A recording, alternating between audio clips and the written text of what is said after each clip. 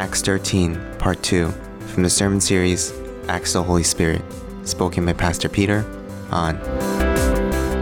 Well, today we mark our 15-year anniversary, as you have probably noticed by now, and I'm just so grateful. And before we even get into some important introductions that I do need to make, I just want to thank everyone in this church, especially if you're here and you serve in any capacity in this ministry here at Metro Community Church. I know there are dozens of people serving right now as we speak in our children's ministry, youth ministry, you name it. Frontline, the sound people. I just want to thank you for just believing in what God has called this church to be, which is a church of transformation, and for serving the way you do. It really, from the bottom of my heart, I just want to thank you for that. There's some real notable people that I do need to thank for this day. We started this church with about 11 people, and we didn't have people in this church when we started. We didn't have money. We certainly didn't have even a location. We met in a little apartment in Hackensack. All we had was faith. Amen. And at the end, that's really all we needed. It's all we needed as a church. But there were some key people that really allowed us to be who we are today, that believed in the vision of this church even before we started. And I cannot go on and even preach today unless I give thanks to some of these people. I call it the original three. The three best people that I could ever plant a church with is Evan, Shirley, and Ju Hong. These were the three key people that believed in our church even before it even started. And Evan, I remember just calling him when I was my first year in seminary. God gave me the vision, just checking in on him. I know he got into a bad bike accident, and so just trying to check in, see how he's doing. And I just started asking him about church, how's church? And then we just started talking about Metro. And I just said, I'd love for you to think about maybe joining the team. And we talked for hours. And he just said, I need about a week to pray about this. He called me the next day and he says, I'm in. I couldn't believe it. And of course, along came with him was definitely Pastor Shirley, his fiancée, soon-to-be wife. And Pastor Shirley has been literally my partner in crime. I mean, we've been serving on the staff together for the past 15 years. And when we started, we had only one person at Metro Kids, and that was my daughter, Christina, 15 years ago. We have that picture, Tim? That picture with Christina and Pastor Shirley? It was an old picture there. Look at Christina. Just a little baby. She's about 2 years old, and it's Pastor Shirley. And she treated Christina and created this culture where she loved being a part of it. And then soon, before you knew it, churches blew up. And many of you know that if you have kids in Metro Kids, you know that much of where Metro is today is because of this woman's leadership. And so let's give it up for Pastor Shirley. I don't know if she's here, but let's give it up for her. And she has since handed over the ministry of Metro Kids, and she started and continues to minister to our special needs ministry. She is the pastor of Metro Special Needs Ministry, and she is the perfect person to do it.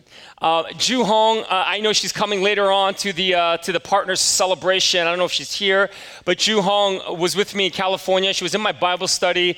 I was sharing with our group about what's going to happen to this church and this church plant. And then one day she just says, hey, would you be open to me maybe moving with you to New Jersey to start this church? And I'm thinking, what? You would want to move from California to New Jersey to help me start this thing? She said, yeah. And I said, I would love to. And we attended this workshop. This was in Detroit about 2002. And we were learning on how to build a church. And it was like a 3-day training kind of a thing. And Evan is a very bold, kind of a direct guy. And I remember as we were learning some things, he just kind of pulled me aside in front of the group. He goes, hey man, can you preach? I said, I don't know, I've never preached before. And he just looked at me like, what? I said, I think God will hopefully show me, and I hope it'll be okay. It'll be all right.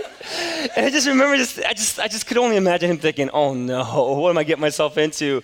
But just so grateful. There was another person, a part of our 11, is my brother-in-law, Juan. Some of you know him. He always wears shorts, even in the wintertime. And he comes to church. And Juan joined our team of 11, not because he believed in our vision, it's because he felt so bad for me. Because the team was so small. He was an atheist, didn't believe in God. And he said to me, basically, he said, listen, because the church is so small, I'll stick around till the church gets to about 50. And once it gets to 50, he said, I'm out of here, right? Because I don't believe in God. There's no reason for me to be at church, but because you're family, I'll help out. And so he did, and he stayed, and he's still here even till this day. And one of my great joys is really leading Juan to Jesus Christ. He called me one day and said, hey, I need to get together with you. And so I met up with him. It was a rainy day. We met up in Powell Park in a big parking lot. And he just said, could you just share with me, how do I become a Christian? How do I do this? And so I led him in the prayer time, a sinner's prayer, and baptized them about a year later at a church retreat that we had. Still one of the highlights of my ministry. He met his wife here at this church. They have 3 beautiful children, and I'm so grateful for that. Dan Kim started, he was with us right after, I think like our second preview service, just kind of decided to come. And I still remember he was wearing a decked out 3-piece suit and came to church. And, when I met up with him, we had a meal once, and he just said to me, he says, I don't know what I can offer this church. What can I do? What can I offer Metro Community Church? And I said to him, you can offer us your pain. If you can offer us your pain, you really have a place here. And so he's been here ever since. He's still here. He's right there in the back. He was in the choir today. Grateful for Dan, believing in the vision of this church, being with us from the very beginning.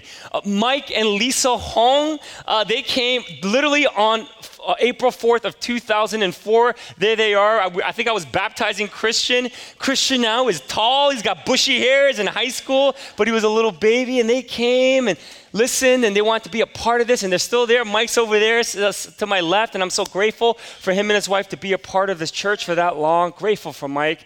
And Anthony Coppola, I don't know if he's here, but I grew up with Anthony. I met him in the 5th grade, and when I came back, I said, hey, I'm going to start this church. We would love to have you be a part of it. I know you grew up Catholic, but I think this could be a good place for you.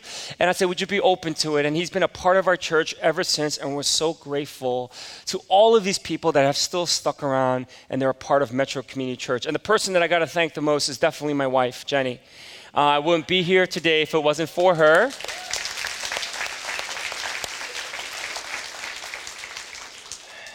Nobody has put up with me more than her.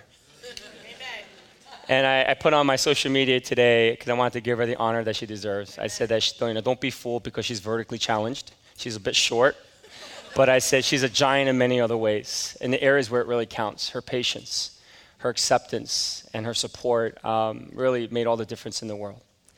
I've learned so many lessons over the past 15 years. I really have as a church. I've learned some lessons through some moments of triumph, I think, that we've experienced as a community, where God always reminds me that when one person says yes to Christ for the very first time on a Sunday worship service, I am to never take that for granted.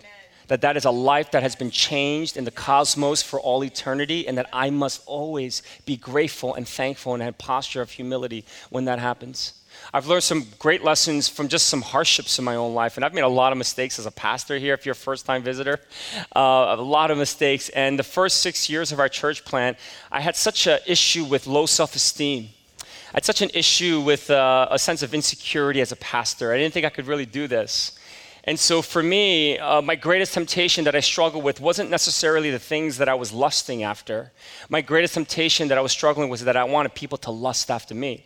Now, you know how sometimes people want men and women to lust after them? You know how sometimes we get like that physically? I didn't want a physical lusting. I wanted people to spiritually lust after me. I wanted to be invited to speak at different places, wanted to write books. I just wanted the affirmation of everyone so that I can prove to myself that I can do this. And that almost killed me because my wife was a single mother for about 6 years. I was hardly ever home, traveled twice a month on a plane. And I got to such a place of unhealthiness that luckily I had a great elder board where they gave me a mandatory sabbatical. And on that sabbatical, I picked up the most important book that would change my life. And you guys know the book. It's called Emotionally Healthy Spirituality, written by Pete Scazzaro. My wife and I spent about 2 days with Pete and Jerry this week. We just had a fantastic time with them. Grateful for them in our lives. But that book allowed me to explore the iceberg that's underneath, below the surface of my life. You know, you only see 10% of me when I'm up here. You really do. But Emotionally Healthy Spirituality allowed me to sort of dive into the 90% that nobody sees, the ugliness, the insecurities, the darkness to my humanity that I often never allow God to enter into. And that just changed my life forever. And I'm so grateful for those deep lessons that I've learned through some of my pains and my failures. But the greatest lesson that I've learned over the past 15 years has been something that's been a game changer. And EHS has helped with that. It has impacted every area of my life as a pastor, as a leader, as a father, as a husband, and as a friend. And the greatest lesson that I've learned over the past 15 years is this lesson on intimacy. That the intimacy is the greatest human need, but yet so many of us in this room, we live in starvation of it. It's such an anemic reality for a lot of us in this room. You long for it. You want intimacy in some capacity. You're looking for it, but you've gotten hurt along the way, whether it was in your marriage, that you've tried to pursue intimacy with your spouse, and you know that intimacy is so much more than just sex. You realize that there needs to be a deeper connection, and you just don't know how to get there. And because you've been hurt over the years, you've sort of given up on this reality that you can ever be intimate with this person that you took a vow with in a church before you and God. And it's been so hard because of it. Maybe you thought you could have intimacy with some people that you called your friends, and you put yourself out there. Maybe they've betrayed you. Maybe they've hurt you. Maybe they started dating an ex of yours. And as a result of that, you just said, no more. I am not ever going to put myself out there. I'm not going to get close to anyone because it's hurt me so much. Maybe you've tried to pursue friendship and intimacy with people in this church, and perhaps maybe it hasn't happened for you. And for that, I am truly, truly sorry for that. And I hope that you would not give up on this pursuit of intimacy, because this is really the heartbeat of our church. Some of you maybe thought that you could pursue intimacy with God, and maybe at one point you thought it could really happen, but perhaps over time now, is it dry? Is your relationship with God just kind of dry and you're just kind of struggling with that reality? You know what happens when we don't live in intimacy? Because God created us for that. He created us for intimacy. When we don't live in intimacy in any kind of relationships in our life, we begin to allow fear to be the greatest authority and idol in our lives. And everything we do, so much of what we do in life is based upon our fears. We say yes to things we don't even want to say yes to because we're afraid that maybe we'll get rejected if we say no. We're afraid of pursuing certain relationships again because we've been so hurt by it. And so because of that fear, we just say, you know what, I'm just going to sort of keep my space between everyone else, and I'm not going to get close to anyone anymore. I get it. If you grew up in a home where you were beaten by your father or your mother and you've had some experiences with abuse at any level, I understand how fragile life can be and how fear governs every aspect of your life. Because you just don't know if you could ever overcome that big monster of what fear has done to you in your life. And maybe you've been hurt by God. Maybe you've been so disappointed by God, and you're so afraid to embrace intimacy with him because you have been so disappointed. One of the best verses is found in Genesis 2:25. It says there that Adam and Eve were both naked and not afraid. They were naked and now not afraid. My hope today is as we continue in our series in Acts, the Apostle Paul is going to teach us how you and I can be naked and not afraid. What that really looks like, what it really means. Because intimacy, Metro Community Church, it's about you being fully known. It's about you not living your life with any secrets, that you allow somebody to be a part of your world where you invite them to be a part of the darkest areas to your humanity. See, you may not think you need this, but today, if you walk out of here thinking that you're not going to need it, then I feel bad for you. And I know now you know why the world is so depressed. Now you know why the world doesn't know what to do because of their depression, because they're so starving for this thing that they were created for, and that's intimacy. We cannot be intimate with others if we're not first intimate with God. And so Paul's going to teach us how you and I can be naked and not afraid, how we can be completely vulnerable and be free to be just who we are and not allow fear to prevent us from doing that. How do we do that? Before we get started, we have a long passage to look through, but before we get started, we just bow our heads for a moment of prayer. And so God, we come to you today, and we ask that you would just speak to us, Lord. I believe so many of us in this room are struggling with intimacy. We don't really know how to live into that. And so God, we hide behind our beautiful smiles. We hide behind pretending that life is better than it really is. We've made all the money we've ever wanted to for some of us in this room. For some of us, maybe we haven't. Our dreams have been dashed to pieces because of some failures we've experienced. But Lord, so many of us in this room, we're struggling to experience what intimacy can be in our lives. And so today I pray that you would open our hearts, our minds, our ears. And God, that we would be able to receive this passage of Scripture to unlock perhaps maybe a lock that's been chained on to something of fear, of failure, that has prevented us from pursuing deep intimacy with you and with others. So God, I pray that the words that come out of my mouth and the meditation of all of our hearts, God, I pray that it would indeed be pleasing unto you. And all of God's people said, Amen. All right, so before we get started, I just want you to know that this passage, just setting it up a little bit, Paul is in Pisidian. He's in Antioch. And in Pisidia, it was an important civil, sort of a military center.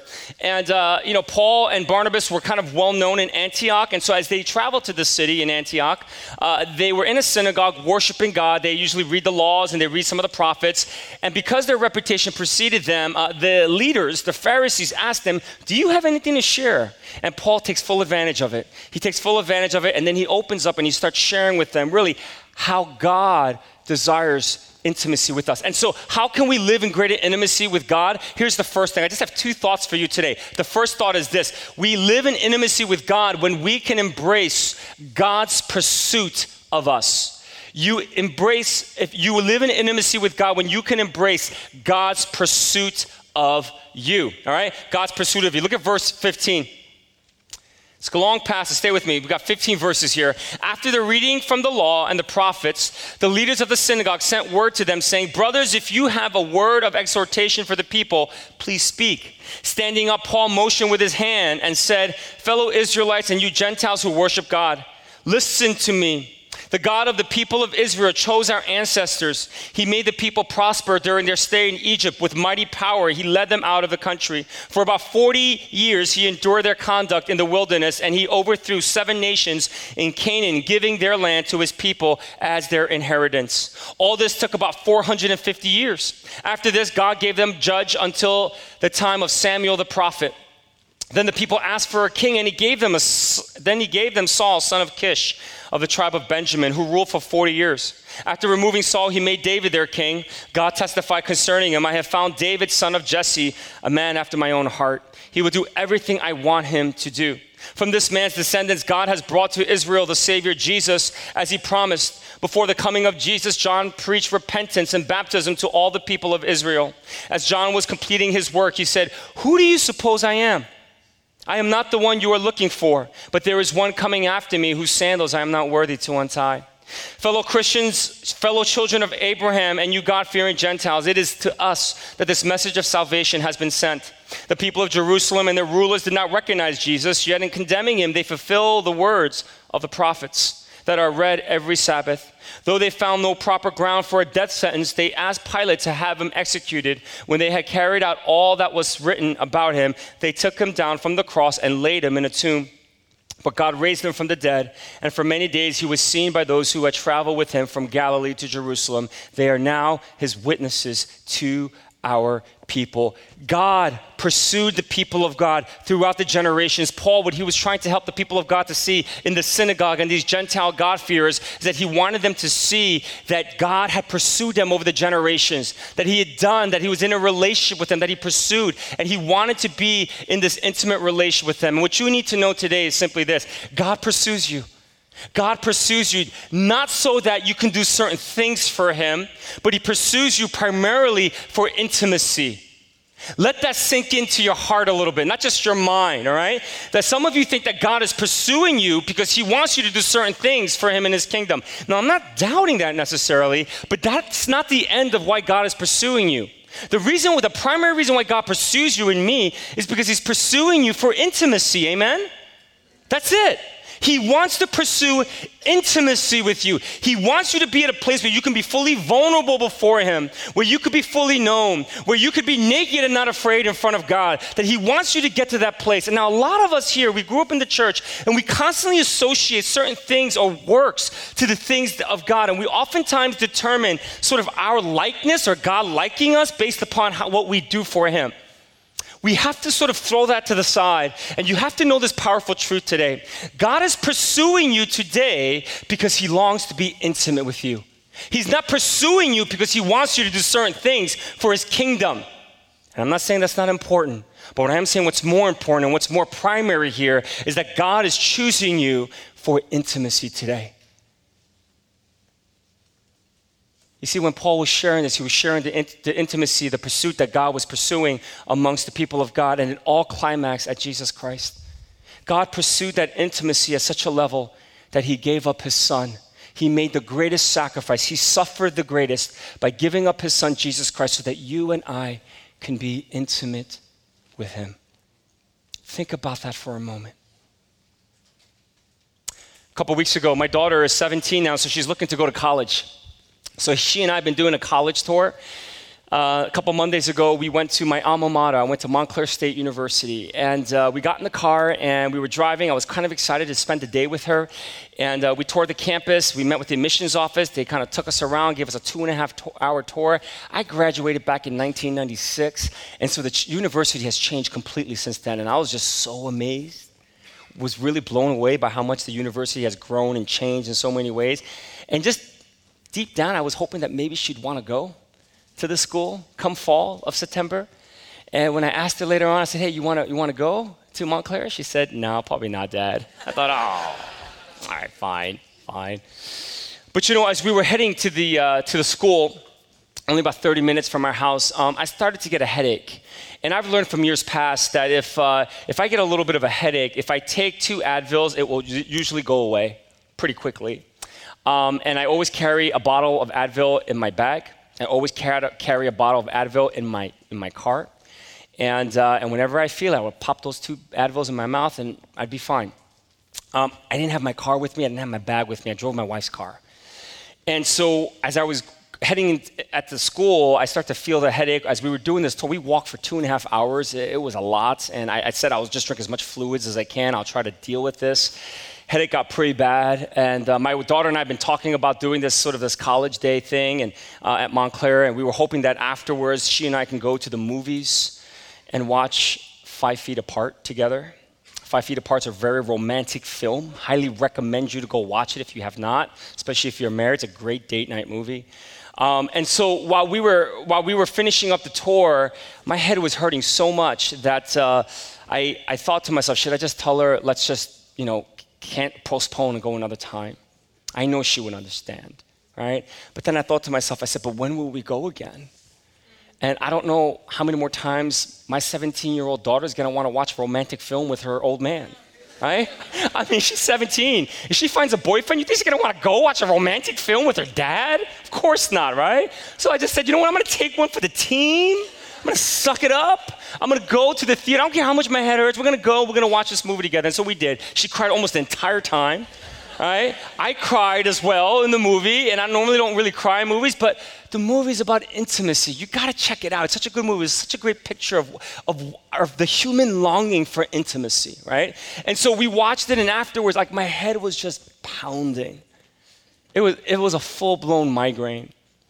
And I got in the car, and I was trying to show her that I was okay, and trying to, maintain a cool poker face, but it was just pounding. I was sweating because I was in so much pain, and I just couldn't wait to get home. And I finally got home. I popped 4 Advils, and I went to the room. I just said, "Hey, honey," I just need some time. I need to try to rest, get this thing taken care of.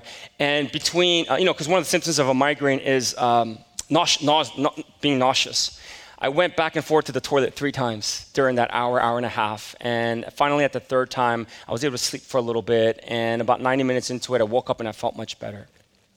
And I just thought, while I was in that pain on the toilet, just trying to throw up, I just said, I shouldn't have gone.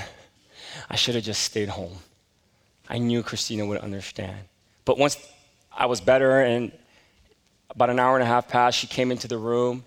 And she just said, are you okay? I said, yeah, I feel better now. She said, okay. She goes, Dad, thanks. I had a great time. And I just thought, it was worth it. I gladly go through another migraine to hear my 17-year-old daughter say, I had a great time today, right? It was worth it. Really, it was. And I just said, I don't know how many more times I'm going to have moments like this with my 17-year-old daughter where I can go watch a movie with her, where I can spend the day with her, we could hang out, and then she can just say, Dad, I had a great time today.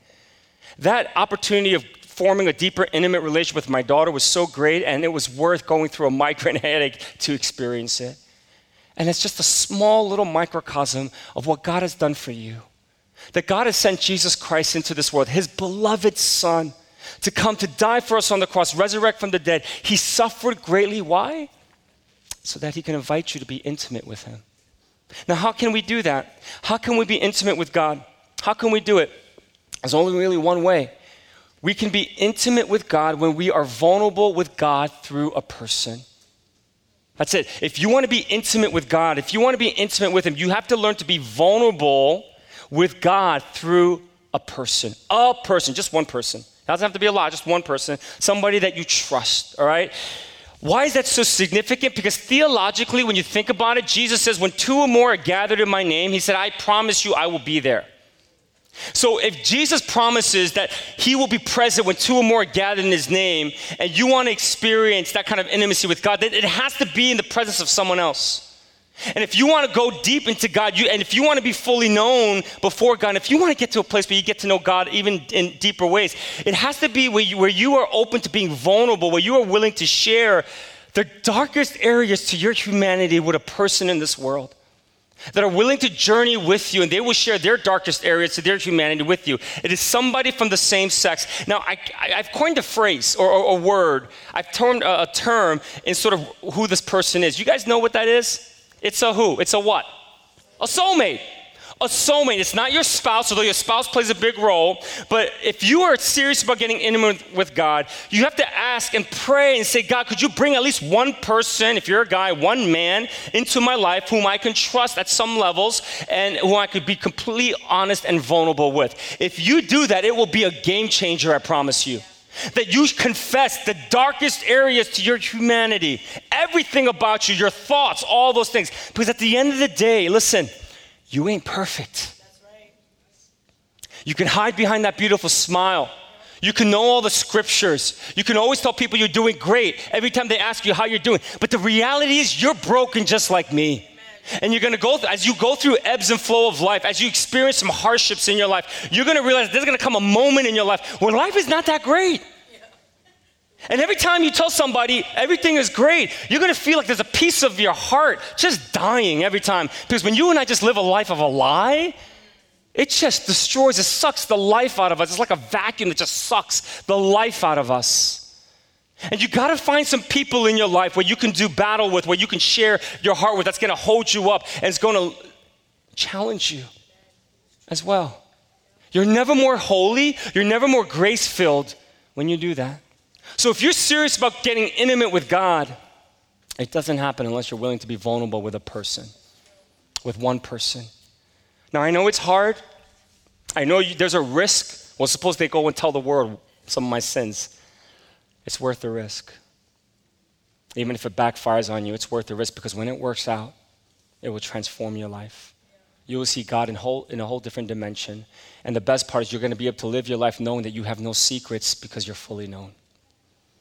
And that's such a deep spiritual practice that so many of us are not practicing today.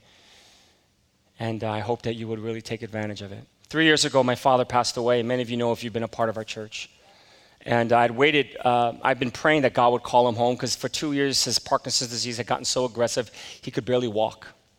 So he was confined to a wheelchair, lived in a nursing home for 8 years. I was ready for him to be called home so that he could be with God. My father and I had a bit of a tumultuous relationship in the beginning of my life. He struggled with alcohol, was very physically abusive towards my mother, my sisters and I. And so relationship was broken growing up at best when we were growing up. He was an intimate stranger in my own home. Was afraid of him, didn't even want to go near him.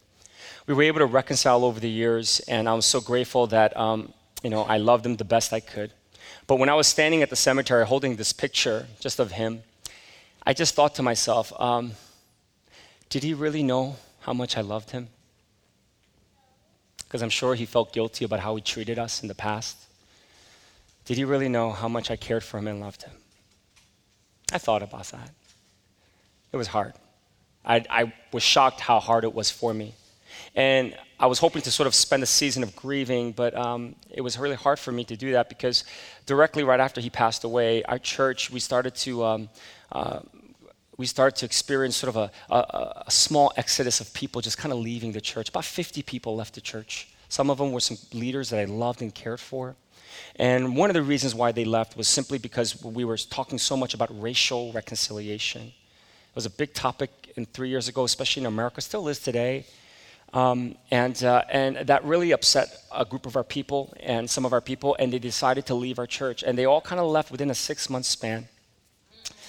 And it was really difficult. So here I was trying to get over my father's death, and yet now I was dealing with this reality, and it really kind of put me in a real dark place for 2 years. 2 years it put me in a dark place where I had never been more angry in my life. I had never cursed so much in my life. Maybe not outwardly, but more internally, like just, in your mind. You're just kind of saying it, not really out loud, but you're saying it in your heart. Angry at just people. Road rage was there big time. I never struggled with lust more than I've ever struggled during that season of my life. It was a dark place, guys. It really was a very dark place for me.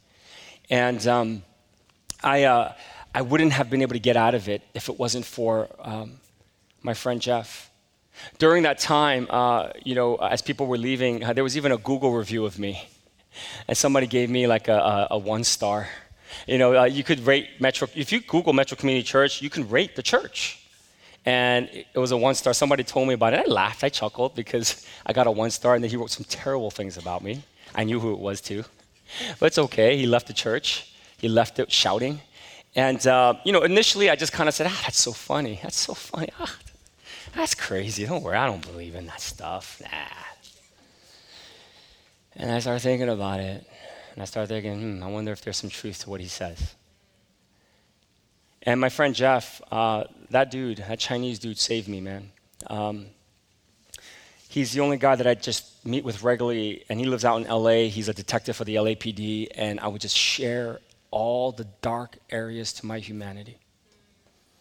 And, he's a detective, so he investigated my sins a lot. Every time I confessed it, he said, well, let's just talk about this. Where were you? Did you get enough sleep? Were you tired? At one point, I was like, Jeff, stop investigating my sins, man. Just listen to me. All right? Just say I'm forgiven. All right? It's like this long investigative process. But I went to LA a couple years ago, and we were hanging out. And this one, we were in Cancun hanging out, Cancun, Mexico together. But I started sharing some other stuff with him, and he just looked at me in the eye, and he said, bro, you have to be careful. You're going to lose everything if you keep going down this road. You're going to lose your wife, you're going to lose your church, you're going to lose everything. And I so appreciated that. I felt that was a shake I needed. Yeah. And he kind of helped me through this whole process, and I'm able to be here today really because of this man. Why? Because I have shared every dark thought, desire that I've had in my life. And he's been able to hold me, and he's been able to keep me strong when I had no strength at all. You see, Metro, the very ministry philosophy of our church, and one of the reasons why we started this thing 15 years ago, is simply we find our commonality as a church not in our strengths, but it's always in our weaknesses. Because we believe in 2 Corinthians 12:9 when Jesus says to Paul, it's only in your weakness can my strength be perfected in you. And so, because I think a lot of us, we come in here, I hope you're just exhausted of being strong at work all the time. You're probably exhausted being strong even at home. You're exhausted from being strong with your friends and things like that. And hopefully as you come in here, this could be a place, a refuge where you can just be weak. And you can tap into the very strength of God in your life and in my life. I hope that God speaks to you in that way. And what I've learned over the years, since that season of my life, the darkest season of my life, was one of the greatest gifts in my life. You know what I learned? I learned that obeying God sometimes really sucks. That it's not fun. Sometimes we come up here and we talk about obeying God is the way to go. Everything's going to be great. I learned how hard it was, and I didn't want to obey God. There was a moment where I just wanted to just kind of let out, just let my emotions get the best of me, and just kind of live the life that I just wanted to live. Why couldn't I do that? Because I've lived my life to the best I can with God. Why can't I just go astray for just a little moment in time? Why couldn't I do that for once in my life? And I've learned over time that if it wasn't for this guy, Jeff, that he held me. He's like, no, you can't go there. I would have went there if he didn't hold me back. And I'm telling you right now, there's no way you could do this thing called Christianity alone. There's no way you could be intimate with God by yourself. You need some people in your life because there's going to come a moment in life where you hit a dark time in your life, a dark period, and you're just going to want to walk away from your faith in God because things just hurt that much for you. And if you're a guy like me, sometimes we can't even admit that we're hurting. And so for us, we just try to be macho about it. We try to masculate it a little bit and just say, hey, you know what? We're just disinterested in it. That's all. It's going to walk away. But deep down, we're hurting. And the only way you can be real is when you can actually open your heart and be real with someone today. That's how you embrace and welcome God's pursuit of you for intimacy. And so will you? Because you're not perfect. I'm not perfect. And sometimes you just need some people in your lives to tell you that and challenge you. and believe that you can do better. This last thing that we learn here and how we can be intimate with God, and it's one of the most important truths that allows us to be who we can be, to be weak in front of others, is that when we embrace our justification through the resurrection of Jesus Christ, when we can embrace our justification through the resurrection of Jesus Christ. Verse 38, Paul literally rocks the world of these people in the synagogue when he says this. He says, therefore, my friends, I want you to know that through Jesus, the forgiveness of sins is proclaimed to you. Through him, everyone who believes is set free from every sin, a justification you were not able to attain under the law of Moses. Think about this for a moment. When the only thing you grew up learning about how you can be forgiven of your sins is by following the old Mosaic laws, the Jewish people, and even these God-fearer Gentiles, they were under the impression that based upon what they do, how they live their lives, and what they don't do and abstain from will determine if they receive forgiveness from God. That was the Mosaic laws. And what Paul is saying, that's no longer the case anymore. You receive forgiveness of your sins, not based upon what you do, but based upon what Christ has done for us on the cross and through his resurrection of Jesus Christ. That because of that, you are justified. Justified means that you are righteous in God's eyes. It has the same Greek root word. Justification and righteousness has the same Greek word. That when God sees you and you say you believe in Jesus Christ, this might be one of the most radical thoughts that you're going to walk away here with today, because you grew up in a church where everything was so legalistic, where you were taught that in order for God to accept you and forgive you, you got to do all these things. Penance. Confess your sins. You got to do all these different things. And the greatest thing that you can walk away here with today is knowing simply this, that when God sees you and you believe in his son, Jesus Christ, he doesn't see the sins, the bad things, or the good things that you do. All he sees is Jesus Christ in you. And because of that, you and I could stand tall and we can pursue an intimate relationship with him. Because of that, Metro, you can share your brokenness with someone else. Why? Because you don't find your identity in what you don't do well. You find your identity in being righteous in God's eyes because of the resurrection of Jesus Christ. Amen? Amen. Turn to your neighbor and just say to them, you look so righteous today. Come on, it's our anniversary. Say it with conviction. You all look so righteous today.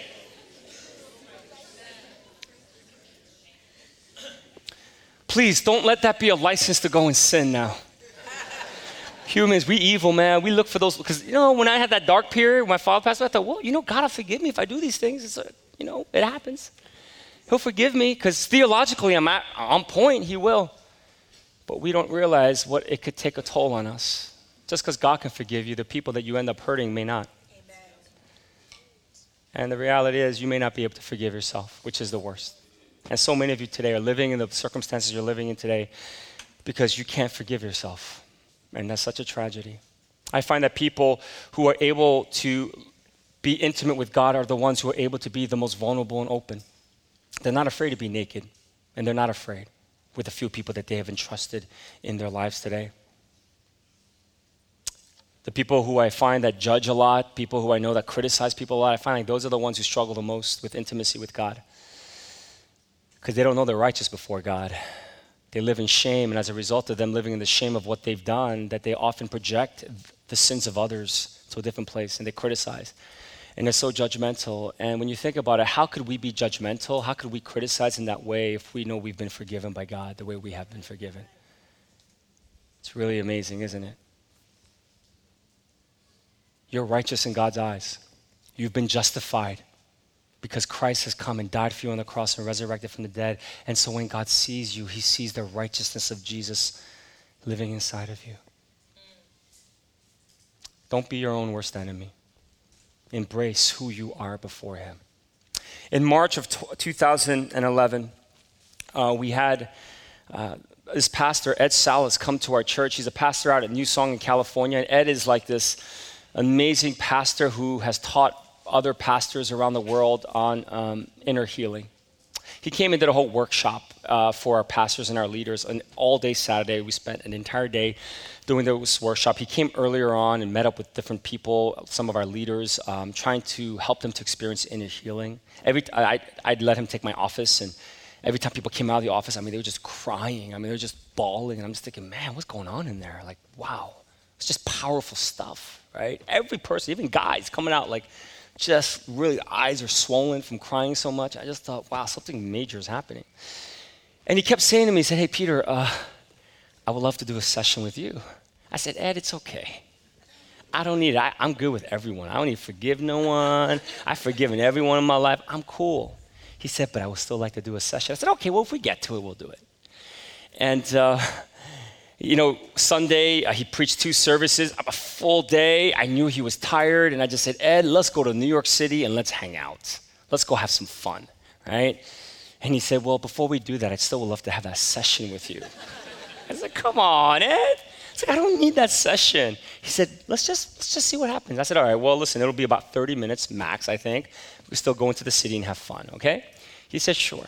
So we went to my office. It was Sunday later in the afternoon. Nobody was there. So, went into my office, and he sits down, and he whips out this legal pad, and he starts taking notes, and I start sharing with him some stuff. And he says, let's go through this forgiveness prayer thing. And I said, all right. I was like, okay, let's see. I was like, but I've forgiven everyone. And I started thinking about some of the people who've wronged me over the years. And I realized I hadn't forgiven them, that all this feeling started to come up again. And I realized that you really haven't forgiven people in your life if you don't want them to be blessed by God. That's how you know you've forgiven someone, is if you want God to bless them. When you don't want God to bless them, you still want maybe like a car to fall on them, you probably have not forgiven them, all right? Probably have not forgiven them. And so I just realized I had actually quite a few people that I didn't want God to bless. And so start working through that. And it was like an hour and a half. I'm like, oh my God. And I didn't even know what time it was. And then he says, is there anyone else you got to forgive, Peter? And he's got such a gentle voice. And I said, I said, yeah, I think I need to be forgiven. That I need to forgive myself. And it was one of the most nerve-wracking moments for me because I'd share with him sins that I'd never share with anyone. See, my soulmates, I've only shared with them sins that were like present tense sins. I never shared past tense sins when I was growing up as a kid. Sins that I was experiencing as a high school student, working in a company for 4 years before I went into ministry. Those sins I never really shared. It was that dark place where nobody would ever know those things that I've done. And I brought all of that stuff out. And I started asking God to forgive me. And after I finished, Ed said, hey, I think God wants to tell you something. Can you listen? I said, okay. And I listened. And you know what God said to me? He said, Peter, you never disappointed me. Not once. And when he said that, I couldn't stop crying. And I said, that's not true. There's no way I did not disappoint you, God. Look at all the sins I just confessed. And I just couldn't believe it. I just started weeping. I said, how could that be? I don't believe it. I don't believe it. And then Ed just said, hey, Peter, close your eyes. God wants to show you something. And I just closed my eyes. And God showed me this thing that I had somebody in our church, a professional painter, paint. I call it Peter's Heaven. Can you show it, Tim? That's the painting. And so this is my heaven. I have a picture of this hanging on my wall in my office and in my home. She made me 2. And basically, I saw this beautiful lush. You don't necessarily, the painting doesn't do it justice, but it was just all I saw was green. There was so much life. Green is a symbol of life. I saw a rainbow and a waterfall further away from me. And that's Jesus and that's me. And the grass, the grass was so long and it was so soft. If you know me, you know I hate walking barefoot outside. My feet are so sensitive, but my feet felt like it was being massaged as I was walking on that grass, and it just felt so amazing. It was just a crazy feeling. And you might find that this might be crazy, but Jesus and I were rolling around together in the grass and just playing and having a good time. And it was just amazing. And then at the end, it culminated with this. Jesus takes off his purple robe and he gives it to me. He takes off his crown and he gives me his crown. And he gives me a scepter and he says, you need to know from this day forward that you are truly a royal child of God. Lead this church knowing who you are. Stop struggling with your own insecurities. You are now the royal child of God. I never forgot that. And I remember just after everything was over, I was in the car with Ed, and I just said, Ed, do you really think God said that he was never disappointed with you? Do you think it was maybe me? He said, no. God said it, and if God said it, you have to believe it. You know, I look at our church, we're 15 years in, and Pastor Kevin shared with me last week that we finally hit the $700,000 mark for our building campaign. So we got about 1.8, 1.9 more to go or something like that before we reach our 2.6 million goal that was pledged a year ago.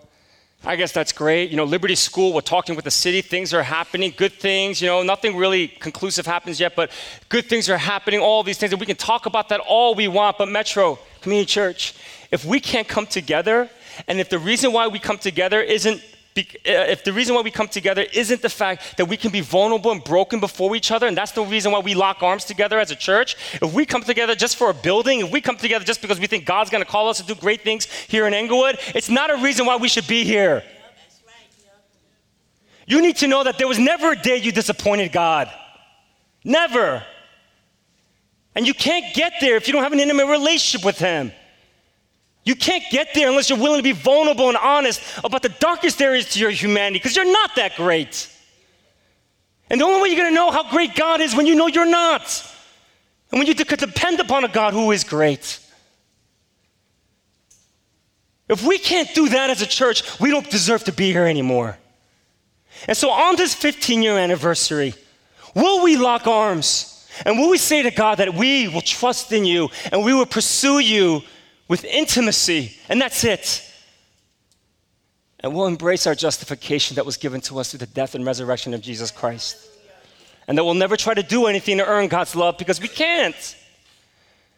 And that in the midst of our brokenness, in the midst of how broken we are, that God will use us in ways that we never thought we could, because we are becoming better and better at being a good lover.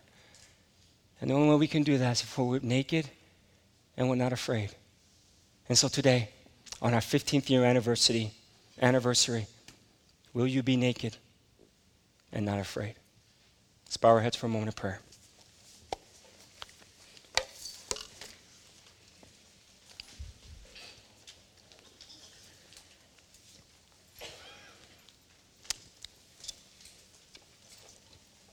That's the choice you have to make today. Will you be willing to be vulnerable? Will you be leaning on your weaknesses so that Christ's strength can be perfected in you? I'm going to give you just a brief moment, because we're running a little late, a brief moment right now to connect with God, because maybe you haven't heard a sermon like this in a while, but it's okay. If something's happening in your heart right now, that's the Holy Spirit. It's God pursuing you so hard. And he wants you to open the door of your heart so that he can enter in. You've never disappointed him. Not one day, not one moment.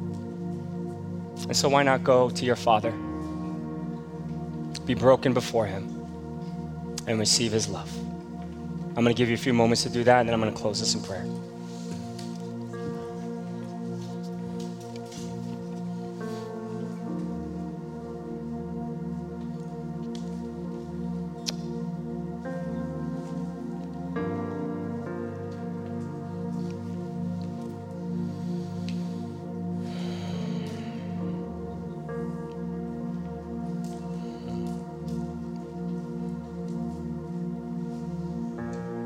Lord, this is such an upside down theology, because we grew up in the church being taught that we got to obey you. If not, you're going to get angry and you're not going to forgive us of our sins. We're going to lose our salvation. And we have this picture of such an angry God, a God that's so angry with us because we're not doing things right. And I think for a lot of us, that picture is because we've oftentimes pictured our earthly parents like that, maybe. And we feel like we're just never enough. And so I pray for anyone in this room, God, where they live under the tyranny of what they do and what they don't do. I pray you would release them from that, and they would be able to receive and welcome the justification that you've given to them through Jesus Christ. That they are righteous in your eyes. That they've never disappointed you in their life, in your lifetime. God, be with us as a church. We thank you for your 15 years of faithfulness. But God, we can't continue to be a church of transformation if we don't live this out in our own lives. We could build a nice building. We could do great things for the city and help a lot of people. But God, will just be a hollow shell. Our soul will be gone. So would you help all of us that call this Metro Community Church their home to be people where we would pursue intimacy with you, that we would let nothing get in the way of that, and that we would do hard, the best we can, to be honest and transparent with at least one person in our lives that we can share the darkest areas to our humanity with. And as a result of that, may we receive the fullness of your grace and mercy upon our life. And it's in your name that we pray. Amen. Can you please flip over your communication card? There's some next steps I'd love for you to take. The first one on your communication card, if you open up your app, is I'm committing my life to Jesus for the very first time. If you've never done that before and you want to do that, just check that off, and we'd love to get back to you. Put this in the offering basket as it comes later on, and then go to the next table, and one of our pastors will be there to pray with you, all right? Second, I will pray and be proactive about finding a soulmate. Pray about it if you don't have one. Pray and be proactive about finding a soulmate, somebody that you can trust, all right? Third, I will attend Holy Week services at 6 a.m. from April 15th to the 19th. You know, at Metro, we do Holy Week services at 6 a.m., 1 hour, 6 a.m. to 7 a.m. It'll be at Joy Christian Fellowship. Address and information is in your bulletin. Fourth, I will invite 3 people to Metro's Easter celebration service on April 21st. You should have received 3 of these cards. Even if you didn't take a bulletin, somebody should have handed you 3 of these cards. If they didn't hand it to you, you can go out at the welcome table and these cards should be there. You can grab some. Invite 3 people. Don't ever underestimate the power of an invitation, how God can transform somebody's life through it. All right, so make sure you invite somebody to our Revolution Easter service. Last, I will attend Metro Camp with Pastor Kevin Butcher on June 23rd or 28th. Be a part of the best week you do with your family if you have kids, or if you just go alone. Pastor Kevin will be there fully willing to serve and pour into your life. And this man is a man of love. This man is a man of intimacy, and it would be a great opportunity. If you're interested, check that off. We'll get back to you this week.